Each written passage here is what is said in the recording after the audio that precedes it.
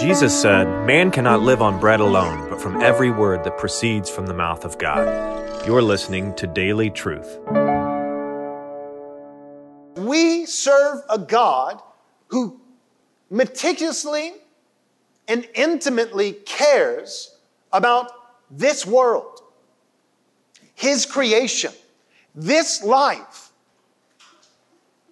Sadly, many Christians are more spiritual than God, who is spirit.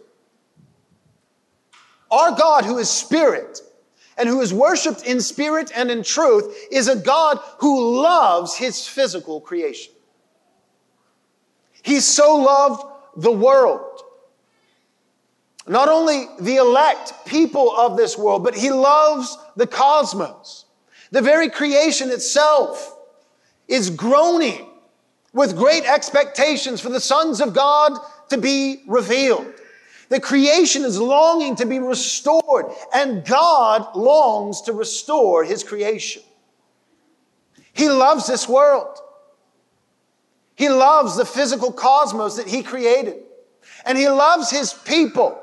And He doesn't only love them in an eternal sense, but He loves them here and now. And He loves to bless His people here and now and provide for His people in this life.